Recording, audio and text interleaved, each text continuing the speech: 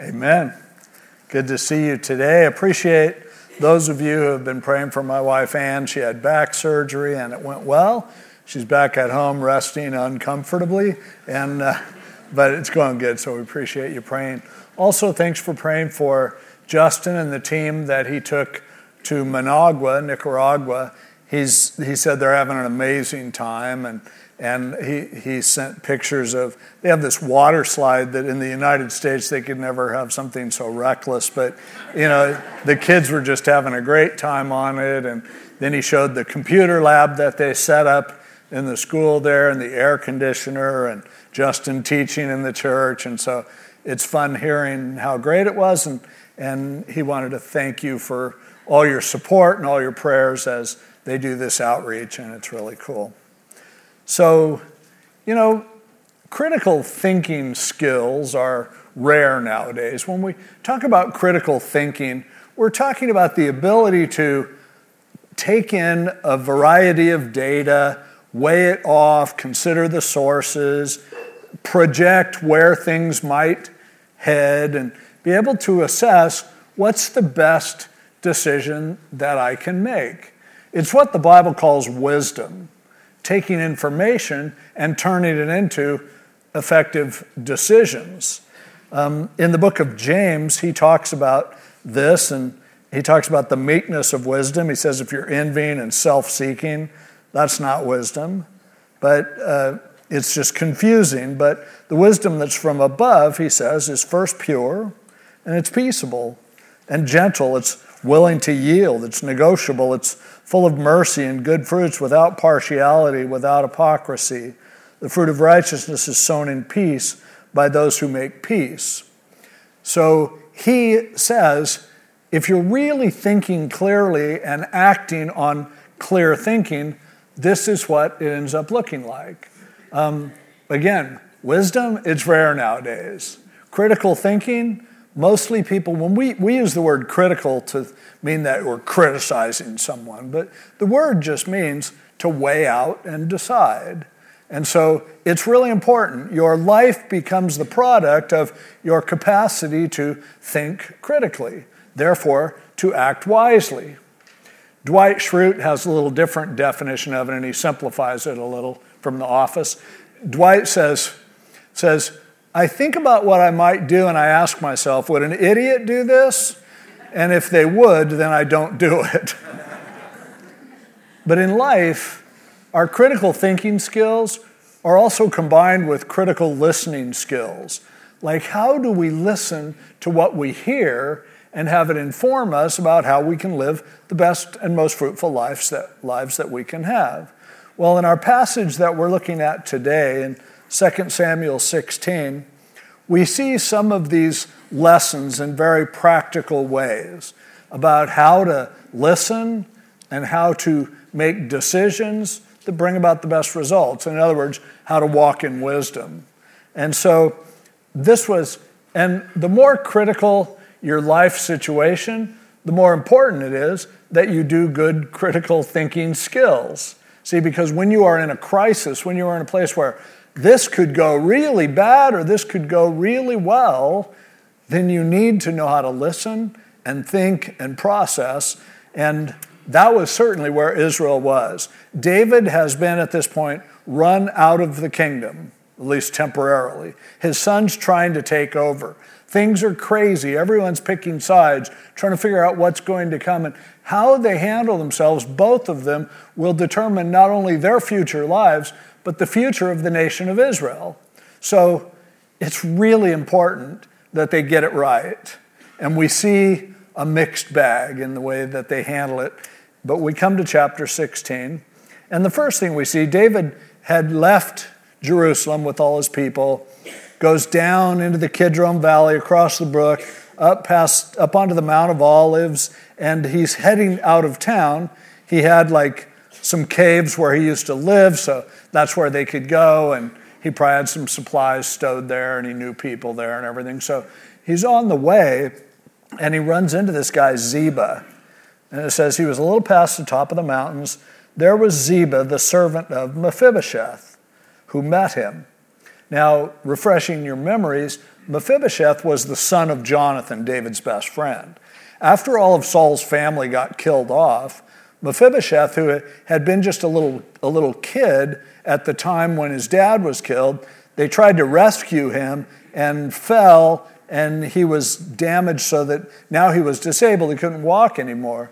So David had wanted to take care of him, and so he kind of hired Ziba to take care of him, and he told him, "You're welcome at the castle anytime. You're like a member of my family. But now you own all of your grandpa Saul's land and possessions and everything. It's all yours." So David rescued him, made him a rich man. Ziba was the guy that was supposed to work for him. He was his caregiver. And, you hear these stories about caregivers who rip off the people they're taking care of. That's Ziba, it seems like. But he meets David with a couple of saddled donkeys, and on them 200 loaves of bread, 100 clusters of raisins, 100 summer fruits, and a skin of wine. So there's all this stuff and these donkeys. And the king said to Ziba, "Hey, what's all this for?" And Ziba said, "The donkeys are for the king's household to ride on, the bread and summer fruit for the young men to eat, and the wine for those who are faint in the wilderness to drink." Now, their traditions meant that if you were going to give something to a powerful person, you didn't want to act like you were doing it for them. So you would give it to the ruler, but then you would say, "This is for your people, this is for your servants, this is for the kids," and so on. So that's kind of what he's doing. He's buttering them up, really. And then the king said, "And where is your master's son?" He's like, "You work for Mephibosheth, where is he?" Well, Ziba said to the king, "Indeed, he is staying in Jerusalem. For he said, 'Today the house of Israel will restore the kingdom of my father to me.'" So Ziba's like, "Oh yeah, Mephibosheth? Well, he stayed in Jerusalem because he thinks he's going to take over now." Well, that's kind of, disturbing news for David, who had treated him like he was his own son, and now he's turned on him. Now, most commentators at this point would say that Ziba was lying. And later, David meets up with Mephibosheth, and he says, "Oh, Ziba was lying about that. I wasn't trying to do that." But the Bible isn't super clear as to exactly whether or not this was actually true or not. Because later on, when Mephibosheth goes, no, I didn't do that, David doesn't then, at this point, let me read on first. The king said to Ziba, "Here, all that belongs to Mephibosheth is yours." And Ziba said, "I humbly bow before you that I may find favor in your sight, my lord, O king." David goes, "Fine. Ziba, you can have all Mephibosheth's stuff," which means all of the inheritance from Saul.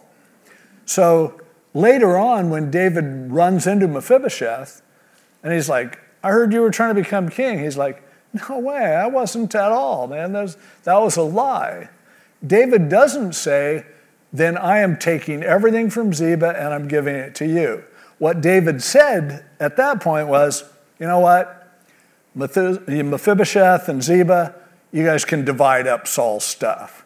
So I don't think he ever knew for sure, was this true or wasn't it? But here's the point.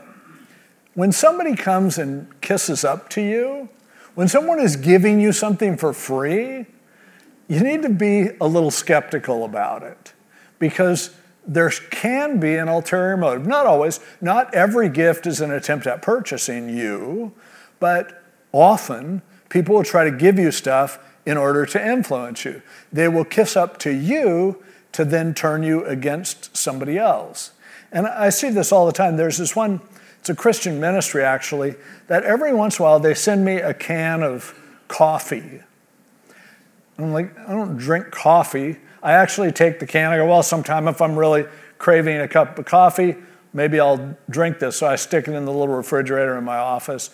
I think I have like 3 of them in there now. Because they send them, and then a month later or so, then they send me a personal, letter. "Hey, hope you enjoyed the coffee. Now, is there a way we could have a meeting?" They're just trying to hustle me.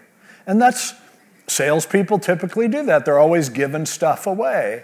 I'm always skeptical when someone wants to give me something but they're selling something else.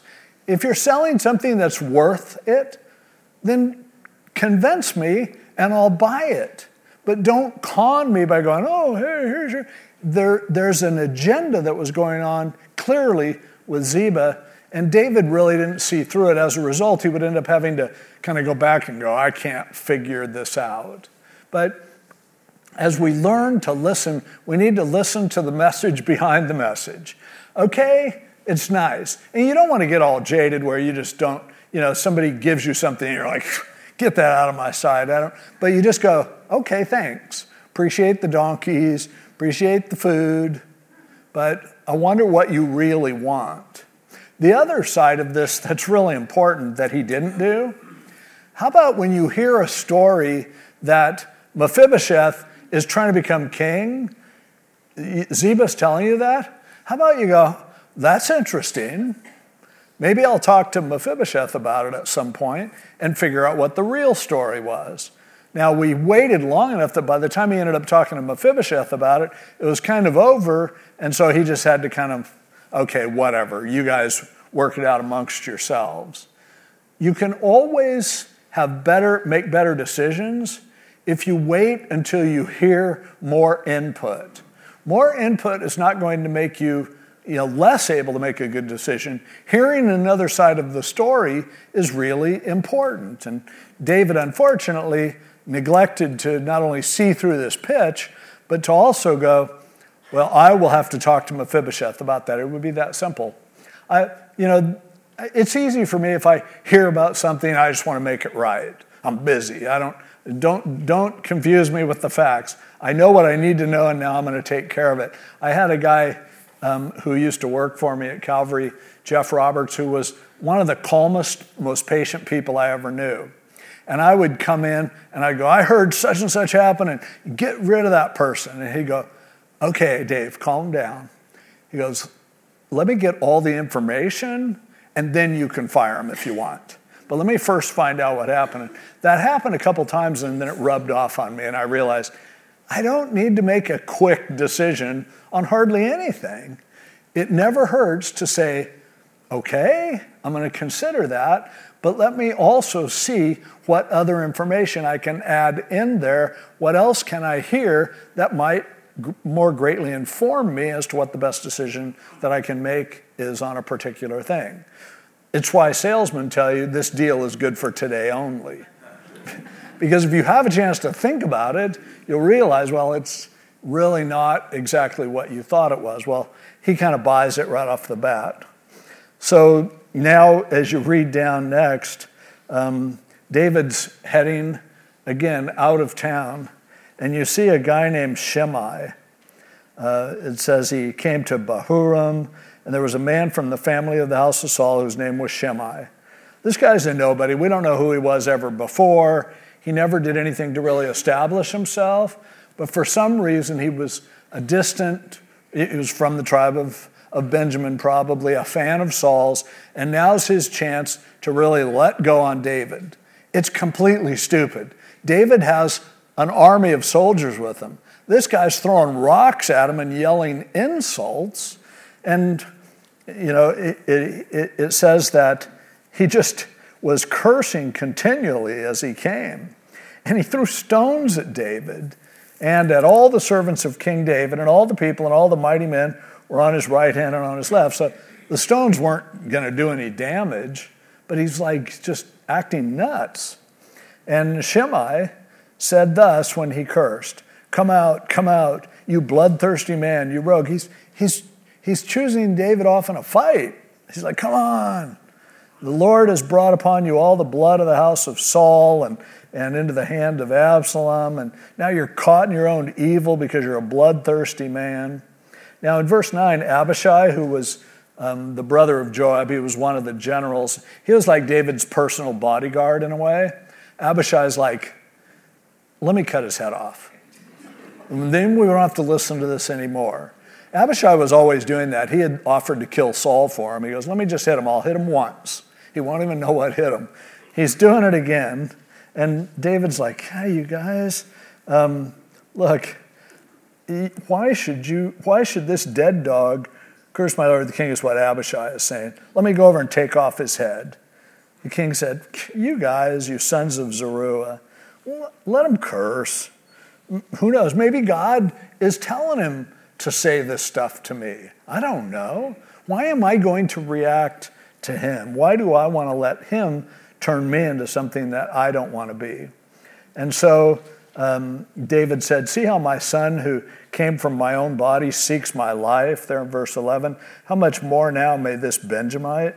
Let him alone and let him curse, for so the Lord has ordered him, or like whatever. God's given him the freedom to do it. I have more important things to worry about. My son is trying to take the kingdom from me.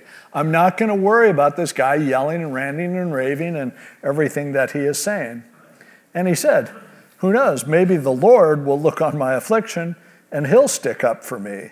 And the Lord will repay me with good for his cursing this day. He goes, maybe this will backfire on him. I'd rather let God judge him than for me to judge him. So the guy's over on a different hillside now, and he's cursing and throwing stones and kicking up dust. And verse 14, the king and all the people who were with him became weary, so they refreshed themselves there. So what was the way to deal with this guy Shimei? The easiest thing would have been to kill him.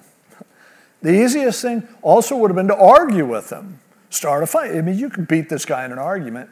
But what we see from David here that's really wise, don't ever get in an argument with a crazy person. Don't get in an argument with somebody who's angry. See, the way arguments work, when you start losing an argument, you get angry. You look at two people arguing, the one that's mad is the one they may be right, but they've run out of arguments. And so they try to kick it in with extra passion. You cannot win in a fight with this. There would have been no discussion with Shimei that he would have gone, oh, never mind. Now, his story is interesting because later on he ends up, when David's back on the throne, he comes and bows down and apologizes, and David's like, I don't take your opinion seriously either way, it's okay. But then it's kind of, I don't know, I don't want to say comical, but when David's dying later on, he tells Solomon, there's a list of people that I want you to kill after I die. And Shimei's on the list. So, I mean, I think there are some traditions that, really were awesome. But, I mean, don't you think at the end of your life, if you could just go put a couple hits out, this would be good. But we're more civilized today. The point is, he didn't look at Shimei and think, what you think matters. Shimei had no credibility. There was no reason in the world why he should have to even get in an argument with someone that had no idea what he was talking about. And this is so important for us. When we are trying to find wisdom, you won't get it from angry people, you won't get it from crazy people. It just doesn't happen. In fact, what you want to do is, and we see later on in the chapter, there are people who are smart and qualified and are able to give you information. Those are the people you want to deal with. Nowadays, because of the internet, everyone thinks they're an expert because they can Google. And it's like, if you want to tell me, and I had this happen with my wife having back surgery, it's like everybody has so much advice. And I don't always say this, but I feel like it. Excuse me, thanks for the advice. Now, where did you go to medical school?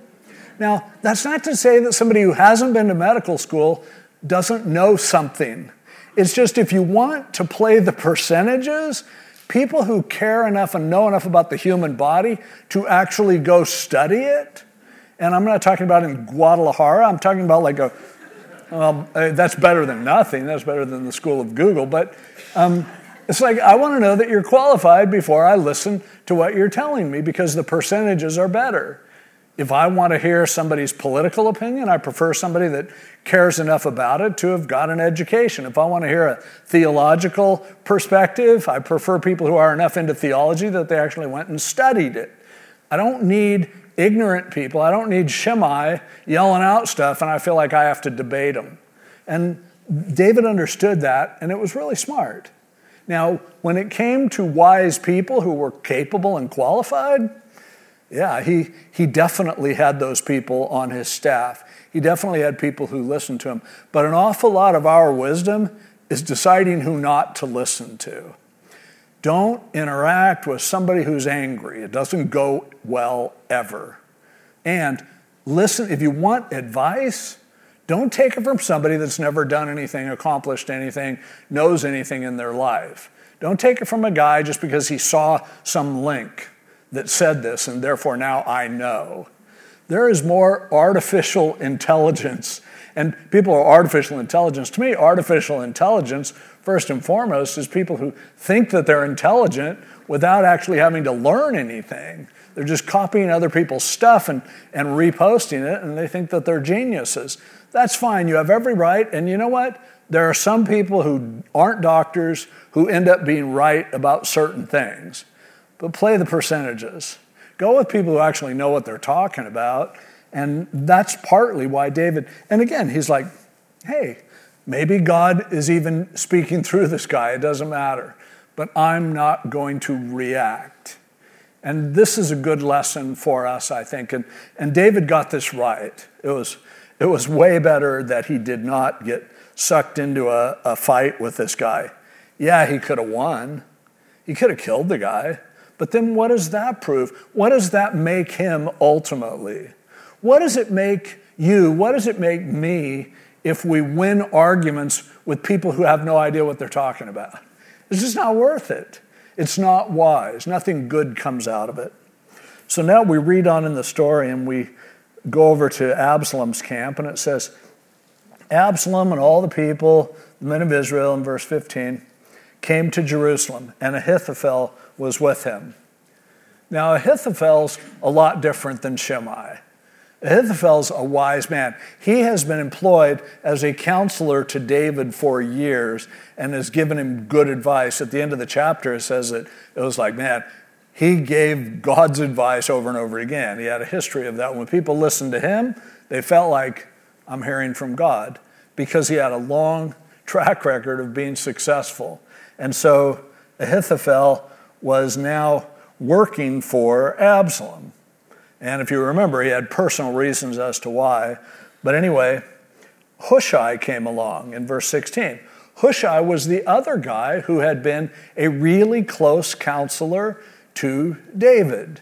And now he was probably in a more prominent role because, of the fact that Ahithophel had kind of got bugged at David and left. So now Hushai really stepped up and was giving him good advice. And if you remember, when we were in the previous chapter, Hushai came and wanted to stick with David, and instead, David sent him off and said, why don't you go back to Jerusalem and maybe you can help over there. You can do some good. So Hushai, David's friend, came to Absalom, and Hushai said to Absalom, verse 16, long live the king, long live the king. So Absalom said to Hushai, is this your loyalty to your friend? Why did you not go with your friend? And Hushai said to Absalom, no, but whom the Lord and this people and all the men of Israel choose, his I will be, and with him I will remain. Furthermore, whom should I serve? Should I not serve in the presence of his son? As I have served in your father's presence, so will I be in your presence. What a blessing to be able to now have two smart guys who want to help you. So, in one sense, Absalom was really wise to listen to Hushai, but he's not listening critically or carefully enough. Because if you look at what Hushai actually said, he comes up first and says, long live the king, long live the king. So it's like, well, who are you referring to? Absalom really wasn't the king. David was really the king. But Absalom it blew by him a little bit. He was a little suspicious, though, and was saying, wait, is your loyalty to your friend? And Hushai said, no, but whom the Lord and this people, all the men of Israel choose, his I will be, and with him I will remain. Well, you can look at that two ways. He's saying, no, I'm not following my friend. I'm following who the Lord has chosen. So from Absalom's perspective, he took it as, oh, good, you're saying that God has chosen me. But in reality, Hushai is being pretty clever because he's still saying, I serve God. that still makes him really valuable, and he could still give good advice, but part of it goes over Absalom's head, and he says, besides that, who should I serve? His son. He's already now letting him know that my master's son is who you are, and I want to help you. And so Absalom said to it, oh, well, so I will be in your presence. So we'll stop there at verse 19. It's always wise to have more than one perspective. It's never a good idea to get all your wisdom from one source. Even if you have someone who's really smart, it can't hurt to get another perspective, but you need to be able to read between the lines. You need to be able to look for subtleties. Wisdom is subtle. And so here, it was a good idea for him to accept Hushai, and really, Hushai gave him faithful advice when he asked for it. But at the same time, it's like, I think Absalom thought, okay, good. He's going to flip and he's going to be on my side. Somebody who's giving you advice shouldn't just be someone who's on your side. It should be somebody who's on the side of truth and on the side of God. You don't want people who are just kissing up to you, telling you what you want to hear. But also, as in this case, it's a good idea to get, to triangulate, to get perspectives from different people coming from different angles before you ultimately discover the truth. And we see what happens next when you just take one person's perspective, even a wise, person, because Absalom said to Ahithophel in verse 20, give advice as to what we should do. He's like, tell me what to do next. It's a reasonable question, but Ahithophel gave this advice, this wonderful advice. He said to Absalom, here's an idea. Go into your father's concubines, whom he has left to keep the house, and all Israel will hear that you are abhorred by your father. Then the hands of all who are with you will be strong. Oh, great idea. Yeah, go do something that the law says you get the death penalty if you ever do this. Smart. That'll make you really popular. The people that used to think, wow, he has great hair, are now seeing you in public shaming the throne, shaming somebody that they loved at one point, that is your dad, and you're going to do this? Yeah, great idea. Now, how does a wise guy give such stupid advice? Wise people will give stupid advice when they have their own agenda, when there's something that is distorting their judgment. And in fact, that's what's happening here. But he pitched a tent, and up on top of the house on David's lanai, and Absalom went into his father's concubines in the sight of all Israel. Now, verse 23. The advice of Ahithophel, which he gave in those days, was as if one had inquired at the oracle of God. So was all the advice of Ahithophel, both with David and with Absalom. Ahithophel had so much credibility that it didn't even occur to Absalom that I should listen critically. His life is at a crossroads. He is about to make the biggest mistake of his life. See, after this, there's no turning back. At any point, he could have thought, maybe my dad and I can talk about this and work this out.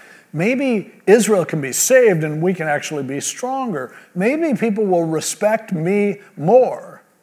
Not after pulling a stunt like this. This was idiotic advice. Where did it come from? Well, Ahithophel, a very wise man, was blinded and biased by his own bitterness against David, because Ahithophel was the grandfather of Bathsheba, who David had taken from her husband, killed her husband, and taken her as his wife. Somebody does that to your granddaughter, you don't get over that very easily. It clouds your judgment. He had probably left David's employ because this is why he was off at his home when David ended up leaving, and Absalom had to go and get him and bring him in. Smart guy, but with a personal weakness and a bias. And at the same time, let's face it, this Absalom, I think he was probably a pretty good guy, but he had been blinded by what he had gone through as a family. And who would blame him for not being upset? His His dad had done nothing when his sister was molested by his brother. And David just sat there and did nothing. And then when he finally took it into his own hands and killed this child molester, then he ends up having to leave. And David doesn't talk to him for like another 5 years. So he's kind of ticked at his dad. He's like, he's not thinking straight. Every one of us has to be so cautious that our own sense of, being upset about something doesn't cloud our judgment. And especially, we don't want to get advice from people who have their own bitterness, because bitterness will only cloud good judgment. And in the end, look at the irony. This is what meant that Absalom would never be king of Israel. Now the law says death penalty for this guy. How in the world do you get away with that? But the irony that what he hated his dad for, he had now become. And what Ahithophel hated David for, now he facilitated in the same spot where David had taken his granddaughter Bathsheba. Now he's encouraging somebody to do something even worse. They both became what they hated. They both had developed into something that was, this can't work well for either one of them. And as you continue to read the story, you see the results of what happens when you just, instead of listening to wisdom. And now, what would Hushai have said if Ahithophel had put this idea out and Absalom goes, that is one possibility, but I'd like to hear what Hushai says about it. We don't know what Hushai would have said because Absalom just didn't even bother asking him. He has a wise person there, and he doesn't even triangulate. Now, it might be that Hushai would have said, great idea, go for it and see what happens, because he just wanted David back in the throne. We don't know. But what we know is Absalom heard what he really wanted to hear, but he wasn't thinking and projecting about what the ultimate outcome of this would be. As a result, a failure of critical listening and critical thinking, a failure of wisdom, a result of something that was foolish, that ended up destroying both men in a way that was worse than they ever could have imagined. And so for all of us, every day we make decisions that have consequences. Every day we find ourselves in a crisis. Wow, I could go this way or I could go this way. And how do we do it? First of all, do we listen to people who are buttering us up? Do we listen to people who are giving us something free so they can sell us something? That's a good way to get bad advice. Do we find ourselves tangled up and fighting against angry, raging, kooky people? Do we, as Pastor Chuck told me one time, I remember he goes, don't ever get in a pissing contest with a skunk. And it's like, so is there a Shimei in your life? Sorry, don't blame me, blame Chuck, and he's dead. But I told him that I was very offended by that. It'll be in my movie. No, I'm just kidding. But is that the way we live? Or do we say, you know what? I have a higher road to run. I have a higher agenda than to get distracted by stupid things, by angry things, by foolish things. I want to listen to people who really know what they're talking about, and I don't want to just be at the mercy of somebody's agenda. I have an agenda. Most everyone else does too. That's why we need to listen to multiple voices. In a multitude of counselors, the scripture says, a matter will be confirmed. And we see what could have happened if more wisdom had been exercised here, and the future of the nation resulted in devastation in a lot of ways because of the fact that although there were certain wise things that they did, there are certain foolish things that they did as well. And I think that the more we learn this lesson, the better we can live our lives understanding that our decisions matter, So let me gather data, let me process it, let me project how this is likely to happen, let me talk about the credibility of the people that I'm listening to, and then commit it to the Lord and see what kind of wisdom He's actually going to give me. In a time of crisis, we need great decisions. Bad decisions in a time of crisis sink us over and over again, as this chapter reveals to us. Let's pray. Lord, thank you for these stories. We know they're there for a reason, because some of us spend our time yelling back at Shimei. Some of us have access to good advice, but instead we're just following our heart. Some of us listen to people with an agenda because we have an agenda. Please teach us, Lord, to walk in wisdom, to make better decisions in our own times of crisis. We thank you in Jesus' name. Amen. Today is the first Sunday of the month, and so we always celebrate communion. Communion represents the greatest crisis in all of human history. In fact, the word crisis comes from the Latin word for cross, and a crisis literally means it's a cross. You come to this point, which direction you go determines where you end up.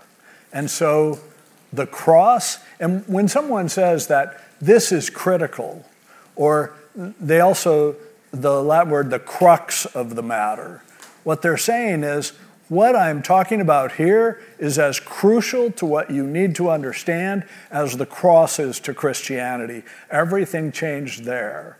And so when we celebrate communion, we are celebrating the crux of the matter. We are celebrating the ultimate crisis. Every one of us has a crisis in our life. Do I follow Jesus? Do I receive from him what he offers, or don't I? There are a lot of opinions. You know, the truth is, you can make an argument. There are even some smart people who would tell you that now there's no eternity, there's no God. When you die, you go nowhere. There are other people who would tell you what I believe, that Jesus is God. He died for our sins, he rose from the dead, and he offers salvation. So here's the crisis. So you look at it and go, okay, first of all, am I listening to credibility? There are smart people, smarter than me, who have believed historically that Jesus rose from the dead and he's our Savior. There are smart people who don't believe it. There are reasons why, in some ways, I might feel less guilty if I thought there was no God. I might feel more guilty if there is. There are dilemmas that life provides. But here, and I like to go back to Blaise Pascal, the French philosopher, who he described it this way. He said, it's like you're gambling. And he said, you look at you decide, okay, I'm going to decide to trust Jesus. And I'm taking a chance that that turns out to be true. That when I die, in fact, I go to heaven. And so he goes, but I know there's a chance that when I die, I just go to nothing. But he said, if I believe in Jesus and I die and there's nothing, I just had a way better life believing in Jesus than I would have believing in nihilism, believing that nothing matters and it all goes, to nowhere. But what I'm really betting also is that what if there's a 1% chance that the story of Jesus as our Savior is true, and you decide to play the percentages and you decide to reject him, you're taking a chance. And it's a foolish wager, Pascal would say, because you have nothing to lose and everything to gain by trusting him. Yeah, you can't say, 100%, absolute. No, of course not. But you look at the situation, you look at the perspectives, you listen to all of the ideas, and then you go, what has the greatest opportunity for this to turn out to be a wise decision? And the wisest decision that I think anyone can ever make is to say, I will trust in Jesus. Now, Jesus understood this, and we celebrate communion today. Jesus told us to. And if you didn't receive one of these cups, you could put your hand up and usher will give you one. But Jesus said, I want you to remember my body that's broken. I want you to remember my blood that's shed. I want you to celebrate this regularly until I come back and we will celebrate it together in the kingdom. That's a pretty bold statement, but it's his priority. And so we do what he says because the powerful truth behind communion is that the crux of the matter is the crux, is the cross. Everything changes there, and there is no reasonable reason to reject something that's free when it can have eternal consequences, but when it for sure will have consequences in the way that your life is right now. And so we partake in communion because we want to remember that. It all comes down to God loving us so much that he sent his son to die for us, and then he conquered death and said, come on, if you believe in me, even if you die, you're still going to live. Whoever lives and believes in me will never die. And so we celebrate communion for that reason. Now, if you're here and you're like, I don't know, then I hope you have a really good reason for taking a chance with your own eternity. When here it is, it's free. Jesus said, I gave my body. I gave my blood, and it's for you. So today, if you've never received that gift, you can receive it as we partake in communion. Otherwise, it's just like grape juice and a wafer. But boy, there's something that happens in us when we realize this is a physical token that reminds us that his gift is real, and it's true, and it has rescued lives for almost 2,000 years. So as Nate leads us in a song, just prepare your heart to participate in communion, and then we'll all partake together.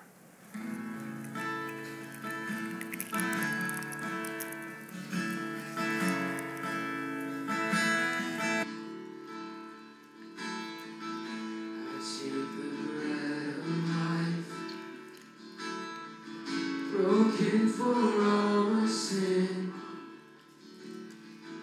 your body crucified to make me whole again. And will recall the cup poured out in sacrifice to trade the sinner's end for your new covenant. Hallelujah. I'll live my life in remembrance.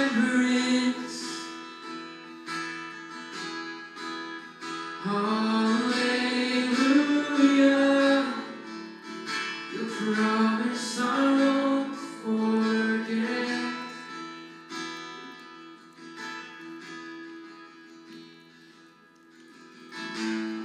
Salvation's road with fear and trembling, your way born as my own, as Christ is formed in me. Hallelujah. I'll live my life in remembrance.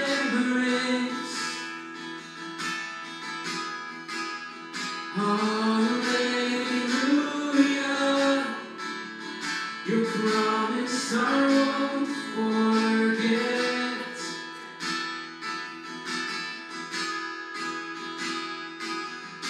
If ever I should lose my way, if ever I deny your grace, remind me of the cross you paid. Hallelujah. I'll live in remembrance.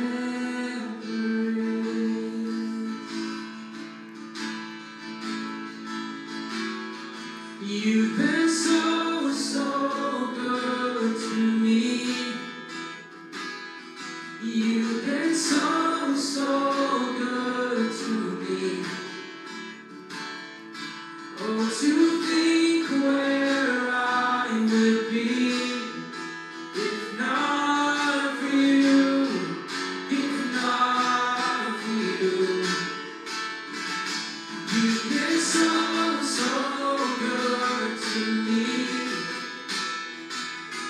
You've been so, so good to me. Oh, to think where I would be if not for you, if not for you, if not for you, if not for you. And Lord, it's true. If it wasn't for you, we would have no hope. Life would be meaningless and we could be selfish and it would be for nothing. Thank you for giving yourself for us so that we can truly discover what love looks like, what forgiveness feels like. Lead us, Lord. We are identifying with you in communion because as we come to various crossroads in our lives, we want to make the right choices, and we need your help in doing that. But thank you that you considered us valuable enough that you laid your life down for us. And we celebrate you together with everyone who names the name of Jesus. And we thank you in Jesus' name. Amen. Let's all partake together.